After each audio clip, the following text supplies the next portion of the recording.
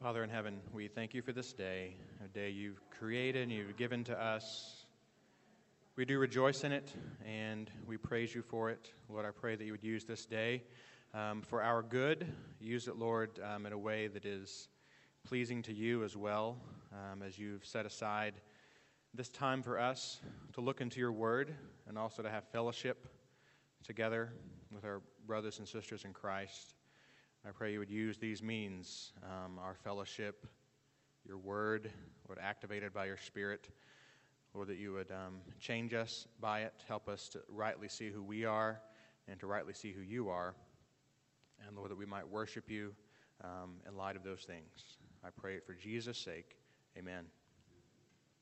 So as we are continuing this week, this is week 3 of our series, Prayers and Praise in the Old Testament. We are this week in Psalm 51. If you have not already, turn to Psalm 51. And as has been our habit, we will look at the 4 C's. We'll look at the character. Who was it that prayed this prayer? We'll look at the context, what was going on in the life of this person that led them to pray this prayer. We'll look at the content, that is, what is in the prayer, what can we learn from it, what doctrine is there, what is practically there for us. And then most importantly, we'll look at the counsel. What can we learn from this prayer that might help us to pray ourselves? So, Psalm 51 might be the most familiar prayer that we'll look at these 6 weeks. Most of us are very familiar with it. It probably is in the top 2 or 3 of the most well-known psalms, perhaps. But let's have just a little bit of introductory comments, first of all, about our character, David. He really needs no introduction, but just a few words. So we know that David was born in Bethlehem, importantly, born into a large family. He was the youngest son of Jesse, of course, was his father. There were at least 8 boys, or 9 boys. He had 8 brothers in his family, also 2 sisters. We know that as he grew up, he was a shepherd. He was a musician, a poet, eventually a giant slayer, a warrior, and one day a king. He was chosen by God to succeed the failed kingship of Saul. So he became king over all Israel, and Scripture says that David was a man after God's own heart. And we often think of him in those terms. He is a wonderful example for us in that way.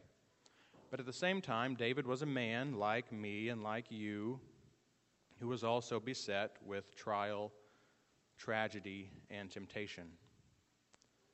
And our text today relates directly to the temptation, the great temptation that David succumbed to.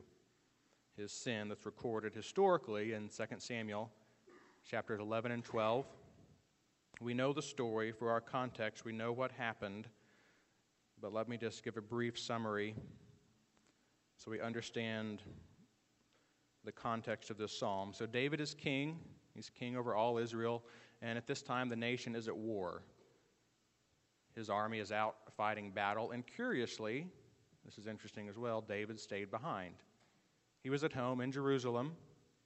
And it was springtime, it says in 2 Samuel. And I guess it was a pleasant evening. And he was out taking a stroll on his rooftop. And I think that if the springtime was pleasant here and we had a flat roof, we might do the same. You can understand his desire to go outside, enjoy the nice evening air. While he's out there, he sees something off on an adjacent rooftop, perhaps not too far away, on a roof or through an open door or an open window. He sees a woman bathing. This woman taking a bath. David sees it, and rather than look away, his gaze seems to linger there. And not only that, he decides to find out more about this woman. Who is she? She thinks that he thinks that she's beautiful, first of all, and so he wants to find out more about her. Turns out her name is Bathsheba, and her husband, Uriah, is away fighting in the war. So David takes advantage of her situation, has her brought to him, takes advantage of this, takes her for himself, commits adultery with Bathsheba. Soon enough, lo and behold, Bathsheba tells him, "I'm pregnant." So what was a large problem to begin with now becomes perhaps a larger problem still for David. And so he hatches a plan. What am I going to do to cover up what I've done? His first plan is to bring back Uriah from the battlefield, bring him back home, try to get him home with Bathsheba so that hopefully he might be able to cover up what's happened and make it appear that this child is not David's, but Uriah's child. We know that that plan, of course, fails. It doesn't work out the way he had hoped. And so he comes to stage 2 of his cover-up. He decides to order Uriah to go back to the battlefield, and he is ordered to be put in the front lines of battle. Just what David hopes will occur does happen. Uriah is killed in battle. So after this happens, David then takes this widow, Bathsheba, to be his wife. And in the words of 2 Samuel 11, verse 27, in summary, the thing that David had done was evil in the sight of the Lord. And then, of course, sometime after this, through the work of one of God's prophets, David is eventually, I think it was sometime later, David is brought to repentance. And so we have the context for our psalm. Psalm 51 is the testimony that David had. He wrote this out. It was a prayer of his as his way of confessing his sin, the things that he had committed against Uriah, against Bathsheba. This is his confession. Within the Psalter itself, Psalm 51 stands at the beginning of quite a few psalms that are attributed to David. Psalm 51 up through Psalm 65 all have headings that say they are David's psalms. We know, or at least we think we know, that probably at least half of the 150 psalms were written by David. I think that he received the nickname the sweet singer of Israel. He was well known as a poet and a musician. And Psalm 51 is also one of the 7 of what are called penitential psalms. 7 psalms that are kind of sprinkled throughout that give clear confession of sin of not just David, but also others seeking forgiveness. So that's what Psalm 51 is about. We will see mainly two parts. First of all, David prays for reconciliation in verses 1 through 7. And then in verses 10 through 17, he prays for restoration. And then in the middle, there's kind of a hinge, a transition in verses 8 and 9 that connects these two together. And then at the end, verses 18 and 19, we'll see a conclusion that's related but also somewhat removed from the rest of his prayer. So, we're going to work through it a few verses at a time. I meant to work through Hannah's song last week a few verses at a time. I accidentally read the whole thing at the beginning. I'll be more careful today. So let's read Psalm 51, just verse 1 through 3, where David says this. Be gracious to me, O God, according to thy loving kindness, according to the greatness of thy compassion, blot out transgressions. Wash me thoroughly from my iniquity, and cleanse me from my sin, for I know my transgressions, and my sin is ever before me. So we might notice that David asked for several things in these first couple of verses. He asked for, I would say, 4 things. 1 overarching request, and then 3 specific things he asked for, each one after the other. First of all, the 3 specifics. He asked to blot out my transgressions, wash me from my iniquity, and cleanse me from my sin. Now, we might immediately ask the question, is David asking for 3 different things, or is he asking for the same thing in 3 different ways? Well, I think the answer is yes. I think he's doing both. We see different words that are used for sin here in our English Bibles, and so we should understand that in the original, in the Hebrew, these are also different words for sin that David was using. In reverse order, first of all, sin, just the word sin, is that very common thing that we're familiar with. This is the idea of sin that is just missing the mark, coming short of something. This is the same idea that Paul gets at in Romans 3:23, for all have sinned and fall short of the glory of God. That's sin. The word iniquity is something that goes further, it goes deeper. This shows that David realizes that his problem extends also into his character. There is something inherently in him that is twisted, that is bent towards sin, inherently bent towards evil. And then his word transgression, I think, goes even deeper than that. This is a word that says that not only does David have a fault of character, but also a fault of will or resolve. Transgression has to do with transgressing against the law. David knows that he, and like we, oftentimes do not do the right thing. We do not always follow the law. That's transgression. Still, I don't think that David is giving us three categories of sin. I think instead, describing his sin in this way, he is rather trying to speak to the whole, that is W-H-O-L-E, the whole of his sin problem, the entirety of it, the totality of it. I think he is trying to make sure that his confession is as far-reaching and as comprehensive as his sinfulness is.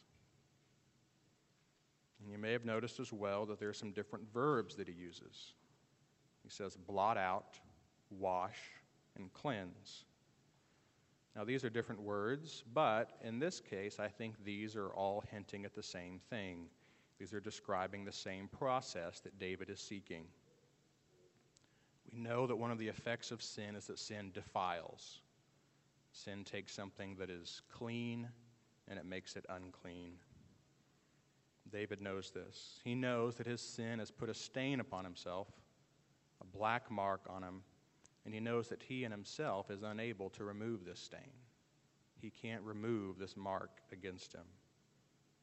And so he asks God to do this work. He asks 3 different times in slightly different ways for God to wash him, to cleanse him, to blot out the mark against him. And it's worth noting that when something is defiled, the effect particularly of sin defiling us, it's not simply dirty. It's not simply something that can be brushed away. It's not something that a rag can dust off the top of a piece of furniture. No, this is something that it is ingrained. If you think about red wine on a white carpet, or if I go home and have spaghetti for lunch, I'm probably going to get some on my white shirt. That is a stain that becomes ingrained in the fabric itself. It can't simply be wiped away. The stain is deeply embedded, not just on the surface. And so I think what David is getting at is the imagery of, and perhaps I was going to ask for a show of hands, but I thought that could be impolite as it might unnecessarily single out the seniors in the room. Think about the washboard, the way that people used to wash clothes, right? I've never seen one used personally. Some of you perhaps have. I think this is the imagery David is getting at. This is a hard scrubbing. This is not a wiping. This is a scrubbing that is necessary. And David needs this done on his behalf. And so he asks for it these 3 times in 3 ways. But again, a question we might ask is, why is David asking for this? Why does he ask for it in this way? Well, I think the answer is, first of all, he knows that he's guilty. David knows that he's guilty. Look at verse 4. Against thee, thee only, have I sinned, and done what is evil in thy sight, so that thou art justified when thou dost speak, and blameless when thou dost judge. Now, I will say I think we have to be careful with David's words here in verse 4. Because he might make it appear, it might seem like the words he's using, it might look like that he doesn't think that he bears any responsibility towards Uriah and Bathsheba. I mean, Uriah was now dead. And if not first-degree murder, David could certainly be charged with first- or second-degree manslaughter. So we must not discount the fact that this real sin had a real impact on real people, and not just impact. There was real pain and ruin that he brought to Uriah and to Bathsheba. But I don't think that that's what he's trying to say. I don't think he's trying to say that he doesn't bear any responsibility towards them. I think that he's saying ultimately, fundamentally, he knows that his sin is against God. And why that is It's because it was God's law that was violated, and it was evil in God's sight because God is the one that determines what evil is. God is the one ultimately that determines what is sin and what is not. God defines what sin is. And I think David knows that ultimately God is the only one qualified to rightly judge between sin and righteousness. Now, we have a sense of it. We've been given a conscience for a reason. We have some sense of right and wrong. But the effect of sin on our lives is something that theologians call the noetic effect of sin. And that's the effect that sin has on our minds. Sin even affects the way we think. We can't rightly think about things because we're sinners. Our judgment is fundamentally impaired. But not God. His judgment, of course, is not impaired. He's always justified when he speaks, and he's blameless when he judges, David says. He's blameless in determining what sin is. So this gives us some clear indication of the way that God sees sin. But let's just make sure that when you and I sin, that we don't neglect the fact that we shouldn't also confess to those we've sinned against. I don't think this is David giving us an out. We can't look at Psalm 51:4 and say, well, I've only sinned against God. We can't use this verse that way. And I'll confess, and in my own life some years ago, to thinking of it like that. Trying to get out of confessing my sin to others because I was telling myself, well, David said that he only sinned against God. You just need to be careful there. Fundamentally and ultimately, it was against God. And then David goes beyond what he had previously said, and in verse 5, he delves even deeper into his sin problem. He says, "Behold, I was brought forth in iniquity, and in sin my mother conceived me." David realizes that his sin problem extends far back into time, back before he was even born, even to when he was conceived. Apparently the Hebrew word here is a pretty graphic word.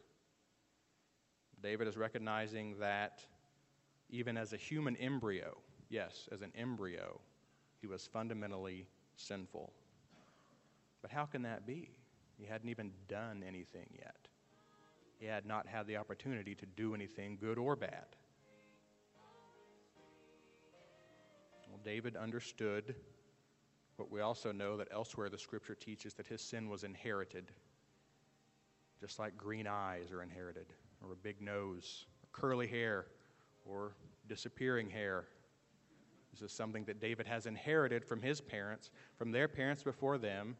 And like I said, the New Testament is very clear on this. Paul makes much of the fact in Romans 5 that you can trace our inherited sin all the way back to our very first parents, Adam and Eve. David's ultimate sin problem, his sinful nature, was ingrained within his character. He realizes that his sin has had a far-reaching and profound influence on all of his life. And of course, it's the same for us. I think one pastor has helpfully pointed out like this, quote, "We're not sinners because we sin. No, we sin because we're sinners," which is another way of saying that our sinful behavior is born out of our sinful nature. David knows this, and I think we do too. Then in verse 6, David begins to speak of one of those most puzzling things about our sin problem. Let's see what he says. "Behold, thou dost desire truth in the innermost being, and in the hidden part thou wilt make me know wisdom." David realizes that his response to his sin was initially to try to hide it, to try to conceal it, to try to cover it up, to keep from being found out. I think that's very disturbing, but it also hits close to home. Because which one of us, whether recently or long in the past, has not done the very same thing, try to find ways to cover up our sin or hide it from others? This is the same reason that a murderer dumps the body in a lake, right? It's to try to hide any evidence of what he's done. think for some time David had lived with the hidden guilt of what he had done until finally he came to see that he needed to repent. And so what does he say in light of this? He says that God desires truth in the innermost being. That innermost part of ourselves, that is in our soul, God desires truth. I think what this means really is that God desires transparency.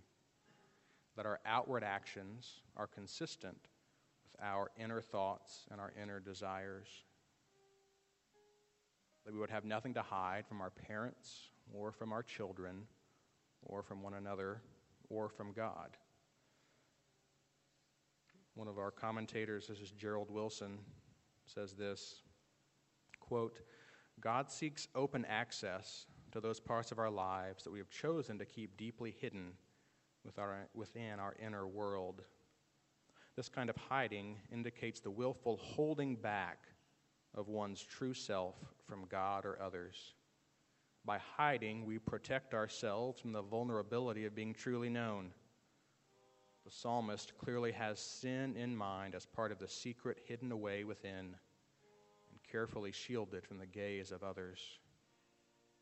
And the confessing nature of Psalm 51 runs counter to this kind of self-protective secrecy, end quote.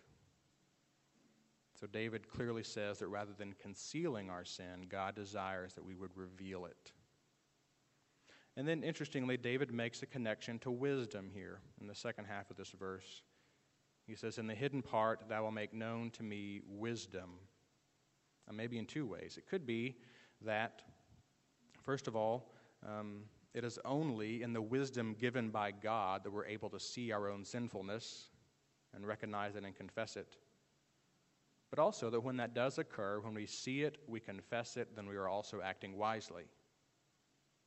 We know that the fear of the Lord is the beginning of wisdom. And of course, what should one of those key things be if we're having a right fear of the Lord? It should be confessing our sin, being open and honest about our sin. I think David is summarily saying that to have unconfessed or unrepentant sin in our lives is to be fundamentally unwise. So he asks for God to make him know wisdom. And then in verse 7, David repeats some of the same language, reuses some of the same language he used before, where he says, purify me with hyssop, and I shall be clean. Wash me, and I shall be whiter than snow. So while he's using some of the same words, he adds some important imagery here. He uses the word hyssop. Now, we may already all know what hyssop is. It was a plant, first of all, and scholars aren't exactly sure exactly what plant it may have been. But it apparently grew in these kind of bushy stalks, and it was common, according to Scripture, throughout Egypt and Sinai and Palestine, all those places where Israel lived in the Old Testament. And in the Levitical law, God prescribed that a bunch of hyssop plant should be used by the priest whenever someone came to be purified from some uncleanliness. Perhaps it was through leprosy or some other disease if someone had contracted, or something else they had done that had made them unclean according to the Levitical law. Once that person's period of uncleanliness was over with and he had done the prescribed things, then he would come to the priest. The priest would take this bunch of hyssop, dip it in water, and then sprinkle it on them, symbolically saying, you are now clean. Recognizing that that person had met the requirements for your purification. And so David asked for this for himself. He asked that God would do what the priest would do, symbolically show that he is now clean. And you may also be thinking of another interesting use of hyssop in the Old Testament. Think back to the Exodus. What was it that they used to put the blood on the doorpost before the Passover? It was hyssop. And so perhaps David may have also had this thought in mind. He would have known this, that he knew that hyssop was also used in a way that was connected to a covering, a protection from God's judgment. So he asked again, he'll be made clean. And so in summary, these first 7 verses, this is David asking for reconciliation. He's asking to be forgiven and to be made right with God. And using the same language as Isaiah, he knew that though his sins were as scarlet, yet God could make him white as snow. But again, I like to do this. I like to ask a question. So what made David think that God would actually forgive him? What was it that made David think that he could actually come to God and be forgiven? And now you may be sitting there thinking, well, that's a silly question. We know that God forgives sin, and that, yes, that is true. But how do we know that? How do we know that God forgives sin? Well, I said earlier that David asked for 4 things, and I only talked about 3 of them. 3 specific things that David asked for. I didn't talk about the first overarching request that David made at the very beginning. So look at the very beginning of verse 1 again. Be gracious to me, O God, according to thy loving kindness. So in all of this, fundamentally, David is seeking God's grace. He's saying, be gracious to me, O God. And of course, we know that grace is to give to someone something that they don't deserve, give something good to them that they don't deserve. And so David is asking for this forgiveness that he knows he doesn't deserve. He asks God to be gracious. And why can David ask that God be gracious to him? Well, he says it's according to his loving kindness. Here's that all-important Hebrew word, hesed, again. We saw this 2 weeks ago in Exodus 15. We'll see it again in coming weeks. This word that's rendered loving kindness in the NAS and steadfast love in the ESV, this is the love that God has obligated himself to. God has put it upon himself to carry this out for his people. David knows this about God. He knows this about his heavenly Father.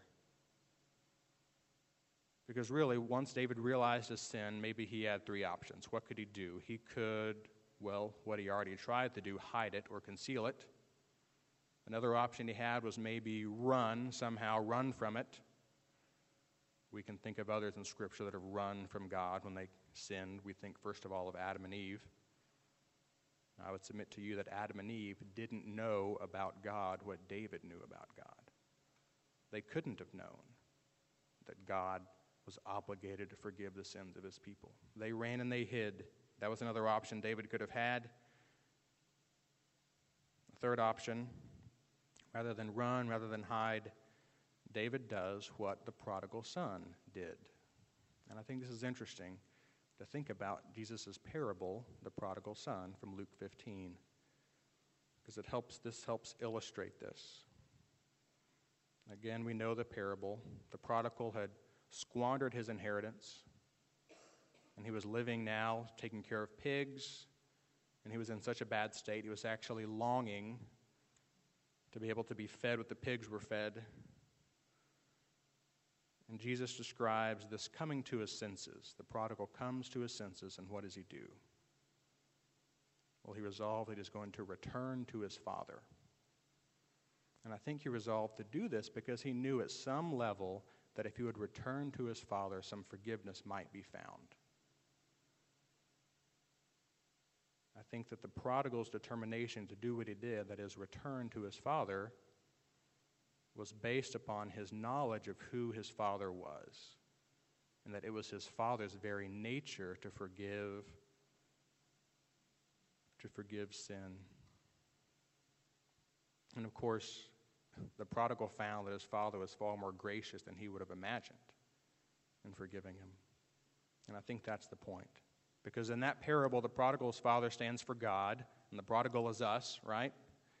And this is illustrating what David knew, something about his father's character. He knew that he would come to him, he would find forgiveness. David knew that God was compassionate and gracious, slow to anger, and abounding in loving kindness. That's who God is. And so David knew because of God's very nature that he would find forgiveness, he would find reconciliation. And so he's confident to ask this of God. I mean, really, we don't really want to compare our sins to others. That's not, I don't think, helpful. But considering what David had done,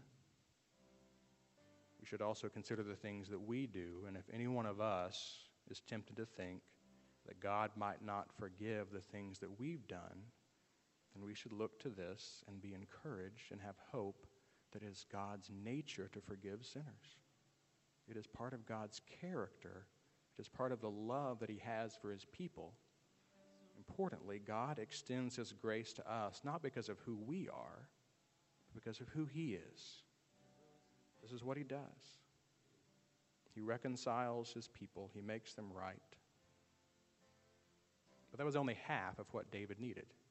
He needed reconciliation, but David knows he also needs restoration. Because not only does sin defile, we also know that sin separates. While sin creates an uncleanness that only God can remove, it also creates a separation, that is, a breakage in our close fellowship with the Lord that only God can bring back together, only God can restore. And I think we understand this intuitively when it comes to the people we love. Our relationships with our parents, with our spouses, with our children. We know that when we've sinned against someone we love, we feel it, right? There is something now that is separated between us. And that's because sin separates. But a brief disclaimer perhaps is in order. Continuing the analogy of human relationships. If I sin against my wife, our fellowship may be broken for a time until I come to realize it and confess it and forgiveness occurs. But at no time that I cease to be married to her, right? Even though that closeness of our fellowship may be separated, our relationship is not severed. You see the distinction there? In the second half of this psalm, we've got to keep that in mind. Because I don't think that David is grappling with the possible loss of his salvation. I don't think in the rest of this psalm that David is thinking that he might be severed from God. I think he's confident in his secure relationship with God, but it's that closeness of fellowship that David has in mind. So I want to be clear that for a believer in Christ, for you and I that have trusted in Christ for forgiveness of sin, placed our faith in him for salvation, when we sin against him, there is no chance that we are severed from him, but there still is a separation of fellowship that occurs when we sin against him. So our positional forgiveness when we're saved is not in question, but the closeness of our fellowship is what David gets at in this part of the psalm. So verse 10 through 12, David says this, "Create in me a clean heart, O God, and renew a steadfast spirit within me. Do not cast me away from thy presence, and do not take thy Holy Spirit from me." So what is David asking about regarding his separation? Well, two things. He has been separated from God's presence, and he has been separated from his joy of his salvation. He's seeking the restoration of fellowship in God's presence, as well as the restoration of the joy of his salvation. Perhaps, in summary, he is simply asking for a spiritual renewal. He's asking for that closeness to be restored. He's asking back for that should always be his, and that's the joy and the gladness of his salvation in God's presence. Now, I really don't think that David really thought that God might take his Holy Spirit away from him, no more than you or I stand at risk of having the Lord take his Holy Spirit from us. I don't think David was really at risk of that happening, but I think that's how seriously he saw his situation. See, to be removed, severed from fellowship with God for David would have been unthinkable. To be cast from his presence would have been unthinkable. And yet, unconfessed sin can make us feel as if we have been. If we're harboring sin in our heart and we're not confessing it, it can make us feel as if that's what's taken place. Now, it's true, I guess I should also say, that If there is continual, habitual, unrepentant sin, a pattern repeating itself over and over, yes, there can be reason to pause and consider one's salvation. But that's not, I think, what David is concerned with here. He is simply concerned with sin's separating power. And so he uses this strong language, don't cast me away, and don't take the Holy Spirit. I think he's using this strong language to try to describe the depth and the breadth of what he feels as he's separated from God. So, considering sin separation, it separates us from God's presence as well as from our joy of our salvation. It also separates us, as verse 13 says, from what I would call ministry effectiveness. Look at verse 13. Then I will teach transgressors thy ways, and sinners will be converted to thee. Unconfessed sin has a way of keeping us from being effective servants of the Lord. And so David asked that this be reversed for him. Of course, at this time, David was king over all Israel. He had great responsibility as king. But because of what he did, he fell to the temptation, he sinned, and great consequences came as a result of that. You don't have to turn, but if you want to, 2 Samuel chapter 12.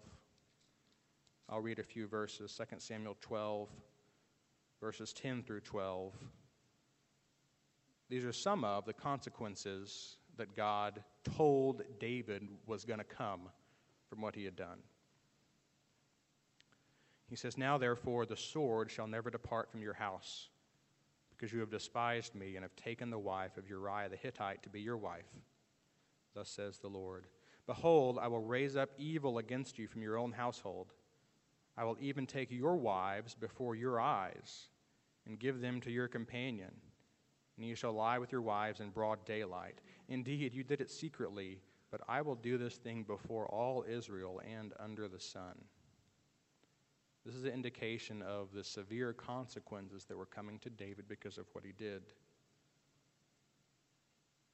But in the midst of that, and David knew this, in the midst of these consequences, David was still asking God, Lord, please help me to be effective in what you've asked me to do.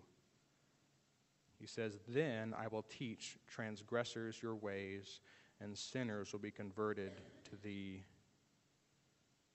Perhaps David has in mind that what's happened to him, the way that he sinned, and the consequences that have come upon him, perhaps he realizes that he can use his exact experience to help others avoid that experience for them. Then he will teach transgressors God's ways. So David was asking that he might still be useful to the Lord in the midst of what he's done. So sin separates us from God's presence and from the joy of our salvation, separates us from ministry effectiveness, and also there's one more separation in verses 14 through 17. He says, Deliver me from blood guiltiness, O God, thou God of my salvation. Then my tongue will joyfully sing of thy righteousness. O Lord, open my lips, that my mouth may declare thy praise. For thou dost not delight in sacrifice, otherwise I would give it. Thou art not pleased with burnt offering.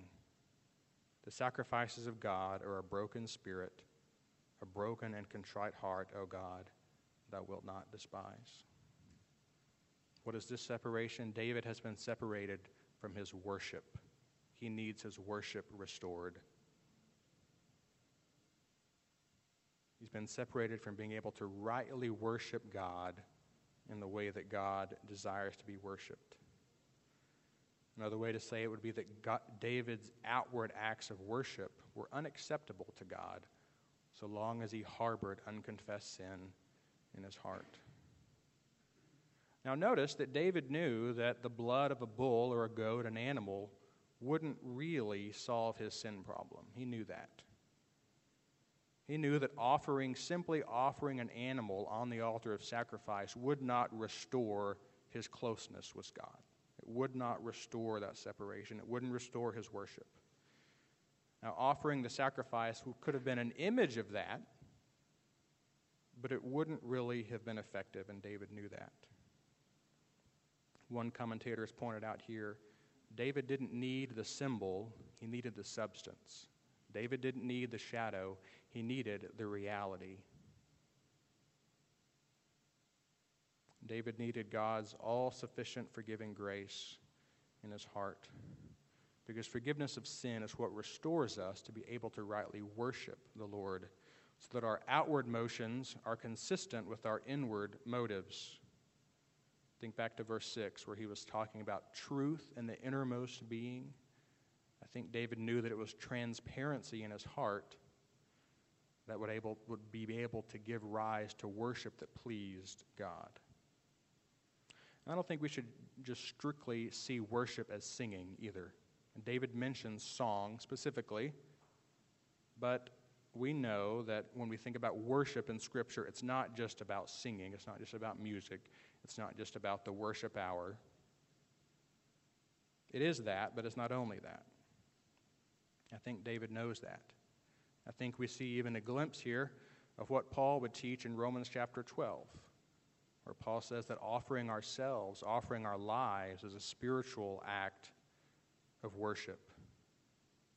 And what does David say is the true sacrifice of worship? Well, he calls it in verse 17 a broken spirit. He says the sacrifices of God are a broken spirit. Now, when we think of the word broken, what do we think of? We think of broken dishes, if you have young children at home. Think about broken bones, think about broken relationships, broken marriages, broken homes, broken down car. If we were to look up the word broken in a dictionary or a thesaurus, we might see lots of D words like these: damaged, defeated, dispirited, dejected, discouraged, disrupted, demoralized. Broken can mean all of those things. But is that the kind of spirit that God desires in his people? We should all be shaking our heads, no. But there's another usage of the word broken, and anyone that's worked with horses knows what that meaning is. The meaning that David is after here is when you break a horse, for example, the horse becomes trained, he becomes subdued, he becomes docile, he becomes submissive. This is the kind of brokenness that David realizes that God desires. This is the kind of spirit that God desires in us, that we would be docile or trained or submissive to him. A broken horse knows that he's not in charge. A broken horse knows that his master is. And importantly, in addition to this brokenness, I think David is saying that it is in this broken, this docile spirit, this is the fertile ground where humility can grow and thrive. As David says, it is a contrite heart in verse 17. And others have said the same thing. Isaiah said it like this: but to this one I will look, to him who is humble and contrite of heart, and who trembles at my word. And then James, we know, says, God opposes the proud, but gives grace to the humble.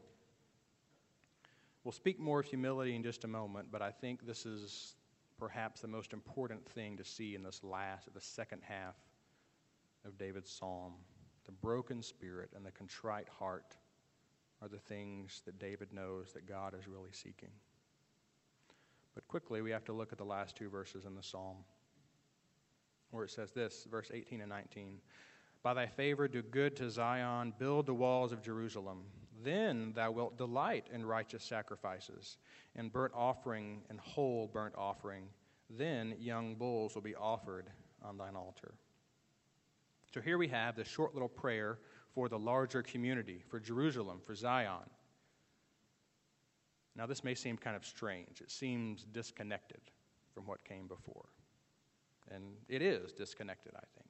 You may recall from last week when we looked at Hannah's song, the very last verse of her song, 1 Samuel 2, verse 10, where Hannah was looking forward to the anointed one that would come, looking forward to Saul, David, and I think ultimately the Messiah. I said last week That there are scholars that want to take that from Hannah's song and take it out of her mouth and say there's no way that Hannah could have said that. And I made the case last week. I think it really is okay. Hannah could have said this.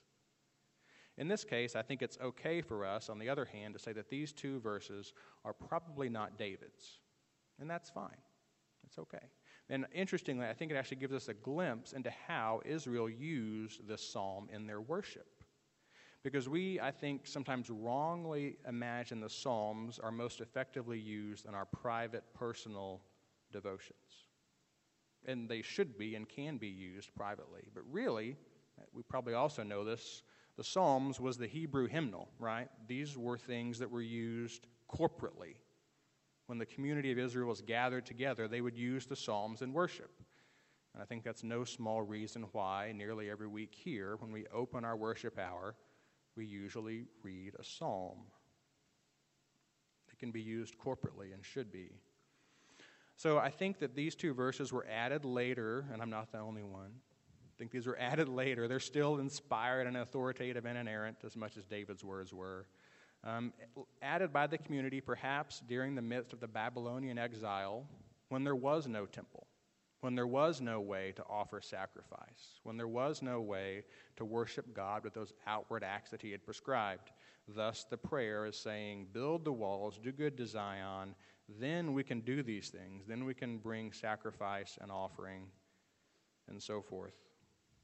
I think this was a way of the community of Israel taking David's very personal psalm and finding a way to use it corporately. Because just a few verses before, David had said that God doesn't delight in animal sacrifice. But here, the writer speaks of a great desire to bring sacrifice. And so as much as I said that David needed the substance of forgiveness, there came a time in Israel's history when they really wanted the shadow too. They wanted the symbol of being able to see with their eyes, to not just have the inner reality that they had available to them, the forgiveness of sin that David had available to him, they had available to them, and we have available to us. They longed to be able to worship in the way that God had told them to worship from the very beginning of their history. They wanted to see the sacrifice being given. They wanted to see the smoke rising up from the altar. They wanted to see the scapegoat being led away, carrying their sins away with him. And they had no way to do this in the midst of the exile. It wasn't happening. They longed for something that they could see, to see that God's wrath was still being averted, that God was still in the business of forgiving their sin. And of course, you may also think that when these words may have been written, they obviously had not yet seen the once-for-all sacrifice given once for all by Christ. That, of course, being the ultimate reality that all of the symbols had been pointing toward for all of those years. They didn't know, they hadn't seen that that was coming, that there would one day be a perfect sacrifice, offered one time and never any offering needed after that, the offering of the perfect Lamb of God, spotless, without blemish, defect. The community was looking for that kind of forgiveness. They were looking for that kind of restoration. And it is the same kind of restoration and forgiveness that we need, offered by Christ, provided by Christ. And that's also the forgiveness that has continued to be held forth, offered to us, available to us whenever we might draw near to him in confidence and in faith. So, after all of that, how might we use this ourselves to pray? Well, I have two general ideas, and once again, they may seem like no-brainers on your handout. But the first one, I simply say we must confess sin. We must not neglect to confess sin when we pray. Now, does that really need to be said? Well, maybe. Because I did this myself at the beginning of the year. I began to think in my own heart, in my own devotional prayer time, I don't really think that I've been spending the appropriate amount of time and reflection confessing sin before the Lord. So, just as an exercise mentally, just think about the past 7 days as a period of time. Just think about the past 7 days you've lived this past week. Think about the time you've spent in prayer. And think about the time that you devoted to confessing your sin. If you're anything like me, you might find that perhaps it's lacking. It may also not be lacking, and praise the Lord if that's the case. But it occurred to me that my lack of confession probably wasn't also related to a lack of sin in my life. It's probably not the case. So then how do we do this? How do we do a better job, more consistently, confessing our sin? Well, a few examples. Well, let me back up before I get to the examples. Really fundamentally, we have to do a better job of recognizing sin when it happens. Now, some sin should be obvious. If you've murdered someone this week, you should know it. If you've stolen something this week, you should know it. And I don't want to make light of sin. Obviously, we're not. If you have murdered someone or stolen something this week, please confess to the appropriate authorities as well. But really, many of the sins, I think, are less easily discerned. They can be thoughts, motives, desires, and things we do. They can be more difficult to recognize. So how do we do it? How do we more effectively recognize our sins? And also, I think importantly, recognize the weight and the burden of our sin. Well, here's my suggestions. First of all, ask the Scripture. Ask the Scripture where you've sinned. Now, how do you do that? Well, I think that just as a practical way is that as you are spending time in the Word throughout the week, use those passages that you're reading to help you see if you have sinned in any way that that particular passage addresses. There could be very clear commands that you're reading that maybe you haven't obeyed. There could be prohibitions that perhaps you've been neglecting. I would say just pray that God would use your everyday Bible reading to help you see if there's any unconfessed sin. So ask the Scripture. Secondly, I would say ask others. I would say husbands, especially ask your wives. Wives, especially ask your husbands. Because this probably goes without saying, the sins that we're unaware of are probably obvious to others, right? So ask others. If you don't have a spouse, well, fine. Ask those that are closest to you. A child, a parent, a brother or sister in Christ. Ask people, is there something in me, is there sin in me that I haven't confessed? What do you see? And I think if they love you, they'll tell you. Not because they want to punish you, but because they want you to be reconciled and restored. So ask others. And then this perhaps takes more effort, but I think we really just need to spend time asking the Lord to help us understand the weight and the burden of our sin. Now, using phrases like that can make red flags go up because we think about the imagery of Christian in Pilgrim's Progress. What happens when he finally gets to the foot of the cross? The ropes that had the burden strapped to his back, all of his sin, the ropes just dissolve like ashes. The burden rolls off his back all the way down the hill and is gone forever. And that's the way it is for us too, praise the Lord, when we come to him in salvation. The burden of our sin is removed. But I think that there is still a weight to our sin. It still weighs us down. It still separates us from fellowship with the Lord. It still keeps us from being effective in ministry. It can still take away the joy of our salvation just the way it did for David. And so I think we need to ask the Lord to help us to see this and then confess the sin, confess this so that that weight is removed. And we have freedom and closeness in our fellowship with God. And then I think coupled with that, maybe these two go together, the second thing I would say we ought to do is we need to pray for humility, the contrite heart that David speaks of, and pray for this broken spirit. Pray that the Lord might make us trained and docile, submissive to him. Ask the Lord for a thoroughgoing humility that lets us see ourselves as we really are. As I think back in my own experience, the times when I've been least likely to confess sin or least likely to recognize sin is because my pride is what is totally blocking it, concealing it. I don't see it. And so we need to pray for humility. Pray that the Lord would do a work in our lives to do away with the pride and make us humble so that we can see it and confess it. I think this is the way back from sin, so that we can join David in being reconciled and restored by our gracious and merciful God. Let's pray once more. Lord, I do praise you in your kindness and your compassion towards us. Lord, and let us not be discouraged.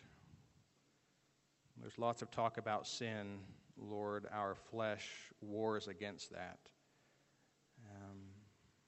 and can make us think that, well, where is grace and freedom?